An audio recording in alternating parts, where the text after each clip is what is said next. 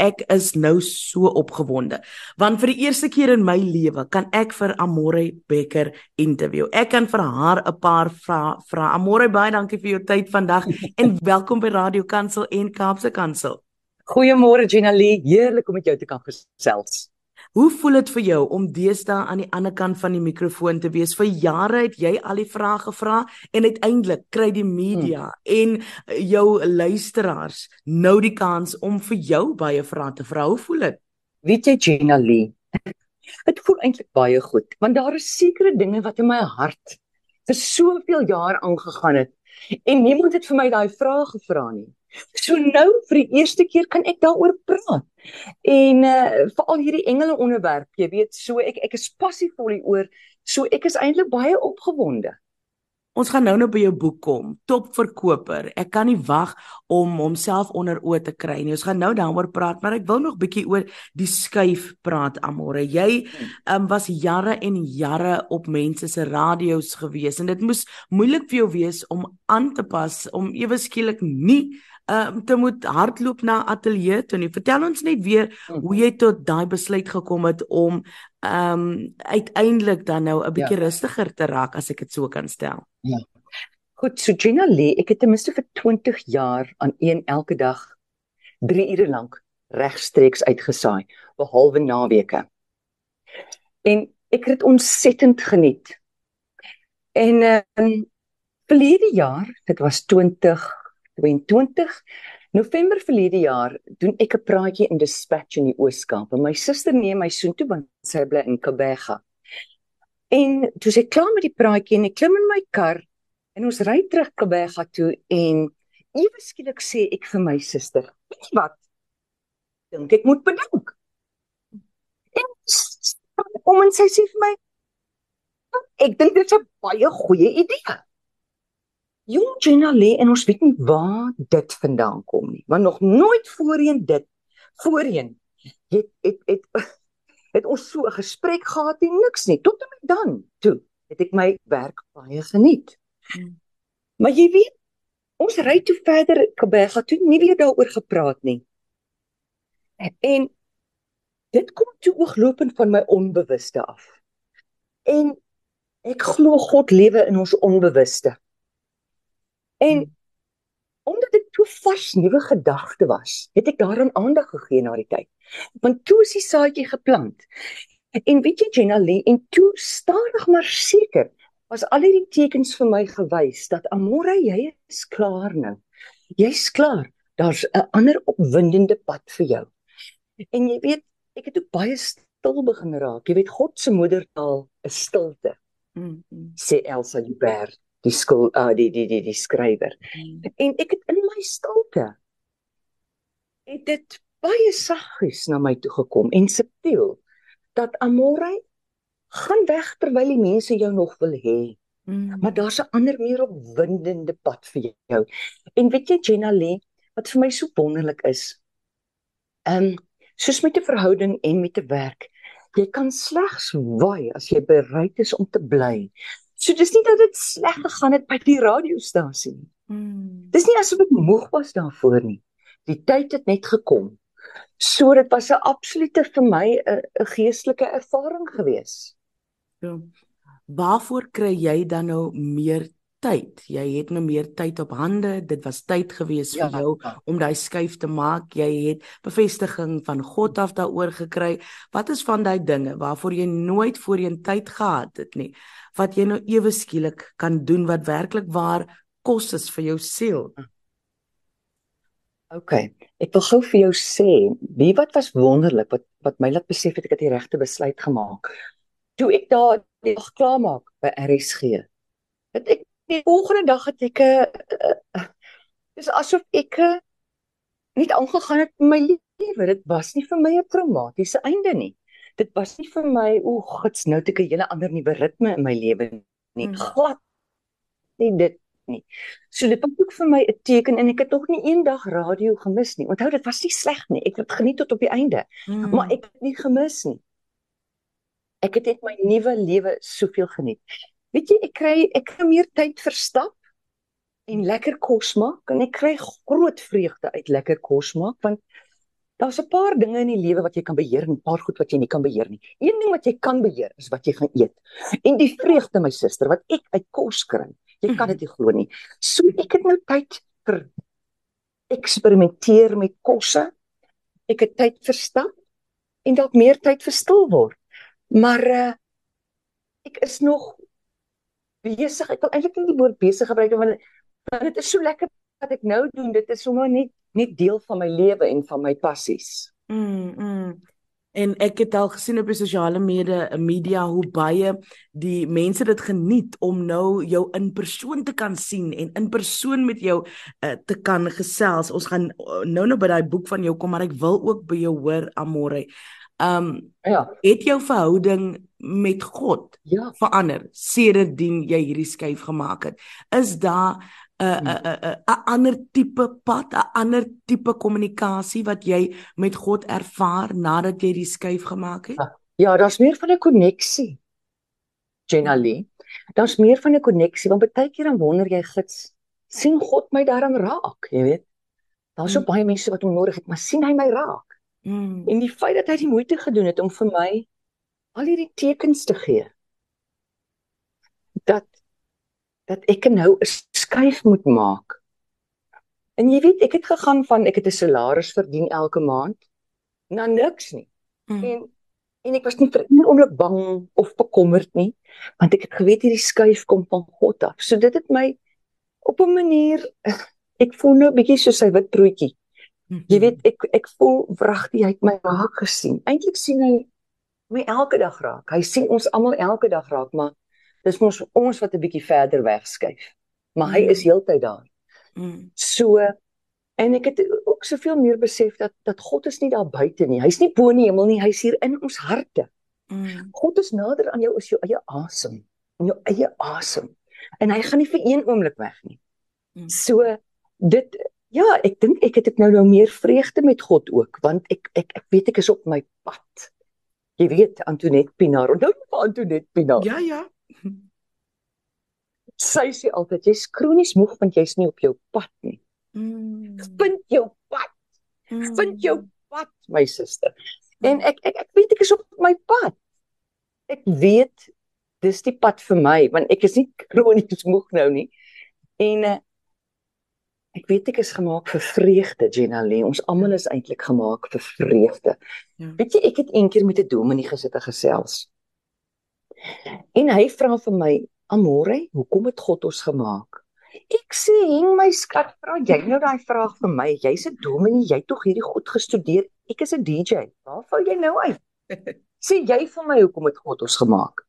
Hy's net so, hy sê, God het ons nie gemaak om die 10 gebooie te gehoorsaam nie. God het ons gemaak want hy wil ons geniet. Dink 'n bietjie daaraan. Ekskuus toe, God het ons gemaak want hy ons wil geniet. Hy wil ons geniet. Wanneer geniet God ons die meeste? Praat met 'n ouer. Wanneer geniet 'n ouer sy kind die meeste? Wanneer jou kind besig is om te doen wat ontsettend geniet. Die talente wat God jou gegee het, wanneer jy besig is om daai talente uit te leef, jy weet. So, jou kind is die gelukkigste wanneer hy doen dit wat hy geniet. Dan is hy gelukkig en dan geniet jy jou kind. Ja. So, kan jy nou dink ek moes moes 'n prokureur gewees het of dokter of iets so. Sê maar wat ook al, wat Amore is. Want mense het vir my destyds gesê, ag nee man, word 'n dokter want daar's meer geld, daar's 'n meer vaste toekoms vir jou of 'n onderwyseres. Nee man. Ek is so bly ek het geluister na die stemme in my hart. Dat ek moet na die toe gaan of entertainment. Jy kyk na jou wonderlike talente, kyk die goed wat jy doen. Kan jy nou dink? Jy weet dan baie keer by praatjies, dan kom vroue na my toe, dan sê die vrou, Amore, ek is 'n onderwyseres en ek geniet my werk so, maar ek wonder wat is God se doel met my lewe? Dan sê ek, heng my skat, onderwys is jou passie, dit is God se doel vir jou. Jy's gemaak as 'n tafel, nou wil jy 'n stoel wees. Nee, al wat God van jou verwag, is geniet dit ontsettend wat jy doen. Né? Daarvan hou. Baie mense is in werk wat hulle nie van hou nie. Geniet dit ontsettend en outomaties het jy byvoorbeeld die vrugte van die gees. Ek noem nou, daar's 3 dinge wat met jou gebeur. As jy dit op jou pad is, nommer 1, jy's in 'n goeie by, né? Nommer 2, jy het energie. Nommer 3, jy's geanker op jou pad, en daarbey bedoel ek, ons is omring met soveel slegte nuus, né? Heeldag, aldag, in Suid-Afrika. Maar as jy op jou pad is, kan jy jou nie stuur as die petrolprys styg en nie, in die rand val nie. Jy weet, jy kan nie, jy moet, iewers moet jy geanker wees. So, Jenna Lee, my passie, soos my praat, hoorie, so by the way, ek het nou 'n nuwe titel, ek is 'n raakprater. 'n Raakprater, wat vir 'n ding is dit? Ja, meisie. Nee, ek weet self nie, dat 'n nuwe woord, ek het hom geskep as 'n raakprater. Ek sal nog uitvind later wat dit is. Ek het nou die woord geskep, maar ek weet nog nie wat dit is nie, maar hou van die energie van die woord. Ek is 'n raakprater. Absoluut. Anyway, soos jy vat raak, so jy praat raak, jy praat reguit uit God se hart. Ja. Sien jy? So God word dan vir my 'n werkwoord terwyl ek besig is om dit te doen wat ek geniet. God raak vir my 'n werkwoord. God is deel van dit alles. Dit is nie 'n kwessie van nou doen ek God se werk en dan gaan ek nou eers vir my kos maak, of nou doen ek God se werk en nou gaan eers weer raak praat nie. God is deel van die raakpraat. God is deel van die eet. God is deel van dit alles. Absoluut, God is deel van dit en hy was ook deel van hierdie proses van jou boek. Ek het 'n engel gesien, dis luisteraars se stories. Ek wil net eers vir ons luisteraars net vinnig sê, jare terug, toe ek begin het in radio, nog 'n groentjie destyds, het ek deur 'n baie moeilike tyd gegaan en God stuur toe vir my 'n engel en haar naam was Amore Bekker en ek sal dit nooit vergeet nie. Jy weet wat jy vir my gedoen het daai tyd. Daar kan jy nie eers mee onthou nie. En ek onthou jy sê vir my, Amore, ek sê vir jou maar hoe gaan ek dit vir jou teruggee?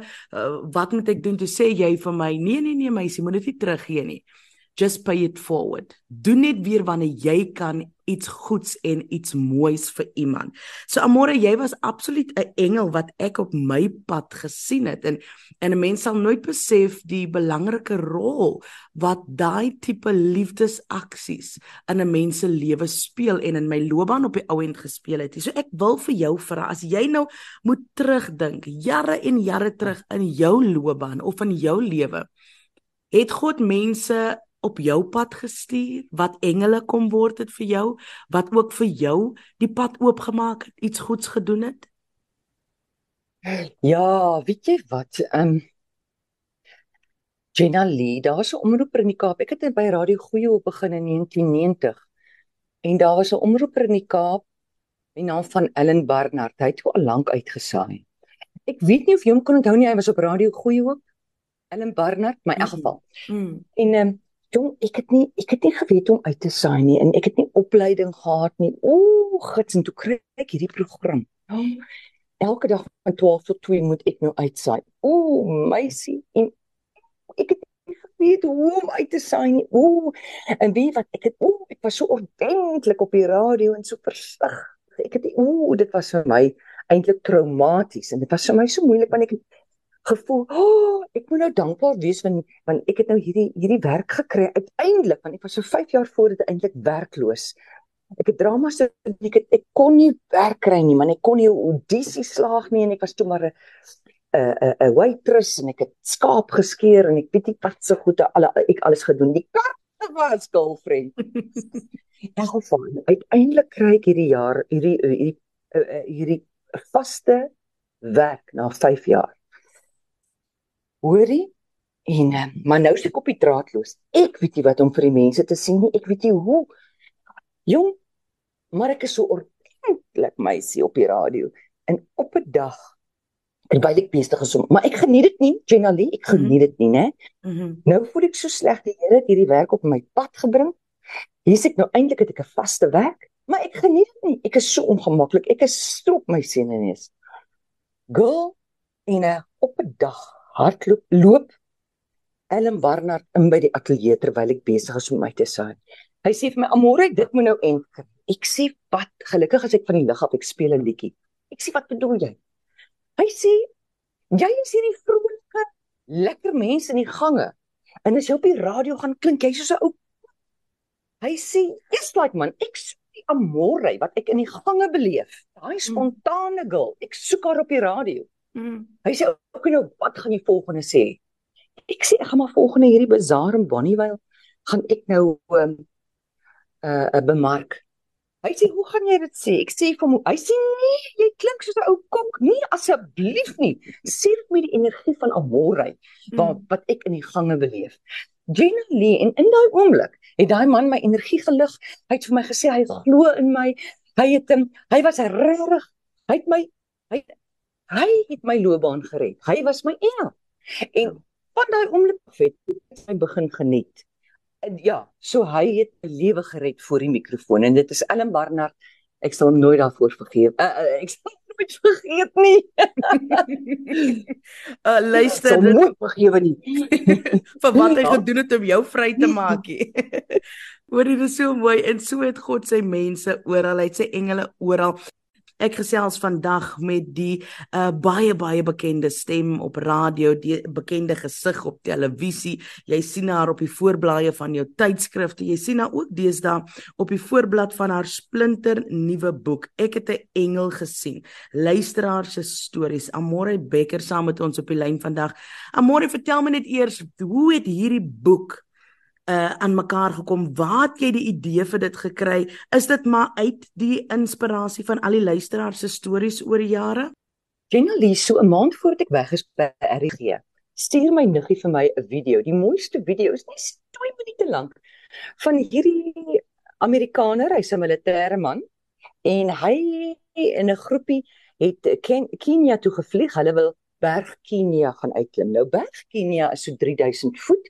Om jou 'n idee te gee, Tafelberg is 1000 voet. Hulle is toe so hier by 2000 voet met hierdie ekspedisie op by die berg. En o my gids, toe klim hulle self daar in 'n hoek in, bedoelende, hulle kan nie op nie, hulle kan nie af nie. Hulle weet nie hoe om verder te klim nie. Hulle is nou vas, nou is hulle ver bo die aarde, en hulle weet nie hoe hulle daar gaan uitkom nie. En die man, hy's nie 'n Christen nie, hy bid daar en hy sê kliphard, hy sê, o God, help my, ek wil nie so doodgaan nie. Nie hier op die Afrika vasteland en hier op 'n berg nie. So wil ek nie sterf nie. Jong, in die volgende oomblik kom hier 'n man, is daar 'n man wat hom 2000 voet bo aarde, hy help hom om van daai berg af te klim. Hy vat die man, hy praat niks nie, hierdie vreemde man. Hy vat die man se tou en hy gooi dit daar oor 'n rots en hy laat hom sien, hier is 'n uitkoms. En hulle almal kom toe uiteindelik op vaste grond en hulle gaan sien toe die ou kantoortjie daar onder die berg, om net vir die mense te sê, baie dankie dat julle iemand opgestuur het om ons te kom help. En die mense by die kantoortjie sê, hoor, ons het niemand opgestuur nie, julle was die enigste groep daar bo, julle is die enigste mense op hierdie berg. En toe besef hy, dit moes net 'n engel gewees het. Ek was mal oor hierdie storie, omdat hierdie man so linkerbrein was, 'n militêre man, en hierdie was so 'n praktiese voorbeeld van hoe hy gered is bo op daai berg. En dit gee my toe idee om luisteraars te vra om hulle ervarings met engele te deel met my. En Gina Lee, die aksie was oorweldigend. En met elke brief van die luisteraars het hulle gesê, sit dit in 'n boek asseblief, die wêreld moet dit hoor. Jong, en toe is ek weg by RSG en toe het ek dit op Facebook verder gevat. En op Facebook het ek wonderlike briewe gekry van luisteraars en toe besluit ek, kom ek sit dit in 'n boekvorm. En nou het ons die boek, hy is al van September maand af op die rakke. En ja, hy doen baie goed en ek is dankbaar en ek wil hê mense moet hierdie boek koop, want dat ons kan bewus raak van 'n sagter heelal daar buitekant. Dat ons kan bewus raak daarvan dat ons elkeen 'n beskermengel het wat na ons kyk. Jy weet, ek dink aan Psalm 91 vers 11 waar God sê, en ek sal die engele opdrag gee om saam met jou te stap op jou pad en daar te wees vir jou. En jy weet, die Bybel praat 270 keer van engele. En weet jy, Amore, en tog is dit vir ons 'n vreemde verskynsel. Ons lees hierdie dinge in die woord van die Here, maar wanneer mense daaroor praat, dan wil ons dit half weird label. Wanneer ek onthou toe my geestelike pa vir ons 'n klompie jaar terug begin leer het oor die feit dat ons engele het wat wag vir ons opdrag, dat ons engele het Amen. wat gestuur is. God het hulle gestuur, die opdrag gegee om jou te kom help met sekere dinge en hulle wag. Ek sal nooit vergeet nie. Na hy vir ons dit geleer het en ek het toe nou begin praat met my engele en 'n hele paar wonderwerke gesien en gesien hoe dat die engele vir my begin werk, het baie mense gedink dis weird, maar soos jy nou sê, die Bybel praat soveel keer daaroor. Ons sê ons glo hierdie Bybel en tog wanneer jy die woord engele gebruik, dan maak mense asof dit iets volksvreemd is vir die volk van God. Het jy ook mense gekry of teëgekom wat dalk bietjie skepties is hieroor? Ja, 'n paar mense is skepties. Jy stel dit so goed. Weet jy wat? Die Bybel sê ons jy kry 'n beskermengel die dag as jy gebore word wat na jou kyk en hy wag vir jou opdrag. Hy het nie eie keuse nie, maar jy het eie keuse. Hy wag vir jou opdrag. Dit is die beroep waarin daar die meeste werkloses is die beskermengele beroep. Want hulle gaan nie self sommer 'n ding doen nie, hulle wag vir jou opdrag. En ja, mense skepties. My suster het myself gevra, sy sê, "O gits, maar as ek nou heeltyd vir my engel vra, dan gaan ek nie vir God sidestep nie." Ek sê, "Nee, my skat, hulle is almal in dieselfde span." Jy weet, dis God se engele, dis God se soldate. Sien jy, dis God se engele daai. En hulle is daar om die lewe vir jou makliker te maak. En mens kan mos, as jy 'n bietjie skepties is daaroor, begin te eksperimenteer met jou engel. Begin te vra vir klein goedjies, jy weet, soos byvoorbeeld, gits, ek moet nou ek soek parkering by hierdie volgende winkelsentrum. Maar daar's soveel karre, dis swart Vrydag, Black Friday is besoek aan hierdie Vrydag. Daar's nie vir my plek nie. Vra vir jou engel, gee vir my parkering. Ja. Jy weet, sulke klein goedjies. Jy doen niemand skade as jy dit vra nie. Allerhande klein goedjies. Dit bring God juis nader aan ons. Jy weet, dit maak God, want Jenna Lee, ek glo ons dit wat ons kan tel glad nie, en dit wat ons nie kan tel nie, is al wat tel. En ons moet meer, ons kan mos nie vir God noodwendig fisies sien nie, maar ons weet hy is daar, hy's in ons harte. Engele help ook om hom meer realisties te maak vir ons, dat ons meer 'n koneksie met hom kan hê. Absoluut, en God gee vir ons soveel, ek wil dit nie tools noem nie, maar hy gee vir ons soveel avenues, soveel dinge wat hy ons mee wil help. Hy gaan nie noodwendig altyd fisies kom en ons kom help nie, maar hy het vir ons die Heilige Gees gegee, hy het ons die woord gegee, hy het vir ons engele gegee, hy het vir ons gebed gegee, hy het vir ons ons kerkfamilie gegee, hy het vir ons vriende gegee, en ons moet alles gebruik, en ons moet dit in werking stel, andersins kan jy nie die krag daarvan sien nie. Ek lees byvoorbeeld in jou boek, vertel van die luisteraars van byvoorbeeld traumatiese ongelukstonele, en tot by dinge in intensiewe sorgeenhede waar hulle engele ervaar het, en daarvan kan ek ook getuig. Ek het al baie mense gehoor wat op ongelukstonele engele gesien het wat hulle kom help het, Amore. Ja, yes, like daar is 'n storie in hierdie boek, né? Van 'n dame wat is iewers in die Oos-Kaap, dit was op die platteland tussen Stutterheim en ek het nou 'n ander dorp vergeet. Die vrou kry die aand 9:00 oproep. Haar skoondogter was in 'n ongeluk. Iewers daar, dis donker, dis gevaarlik, en sy ry daai pad, en sy kom op die toneel af van haar skoondogter.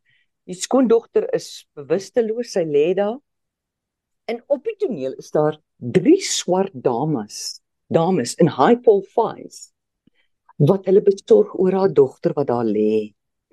Hulle sit haar kop op 'n sagte kussing.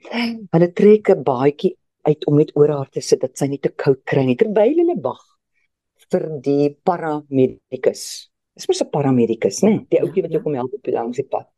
In elk geval, die 3 dames staan daar in high-pole fives. Die skoonma sê daar, sy weet nie waar hulle vandaan kom nie. Daar's nie 'n kar nie wat hulle gebring het nie. of wat hulle toevallig verbygery het nie. Hulle staan daar in die middel van die veld. Hulle kyk na haar dogter. Hier kom die paramedikus assesseer die situasie en sy wil omdraai om net vir die dames dankie te sê. Jy weet dat hulle ontferm het oor haar skoondogter. Is hulle weg? Is net weg. Sy sê vir die paramedikus, hoorie so, waar is hierdie dames nou heen? Waar? Hy sê, jammer mevrou, ek weet nie van wat jy praat nie. So hy kon hulle glad nie sien nie. Maar sy kon hulle sien. En jy weet, Jenalie, mense kan nie, jy kan nie so 'n storie opmaak nie, regtig waar. Jy kan nie so 'n storie opmaak nie. So daar was 3 engele in menslike vorm in daai oomblik net. Wel, die skoondogter was toe uiteindelik okay, dankie tog. Maar is dit nie wonderlik nie? Ek meen, die mees onverklaarbare goed wat gebeur. Jy weet, ons moet glo in die wonder van die lewe. Ons moet glo dat God so oorspronklik is. Absoluut. En hoorie, ons is besig om my tyd uit te hardloop, maar ek moet ook net praat oor die illustrasies wat gesien kan word in jou boek. Vertel my 'n bietjie daaroor, want dit help natuurlik om hierdie stories of hierdie ware verhale selfs meer tasbaar of prosesseerbaar vir die leser te maak.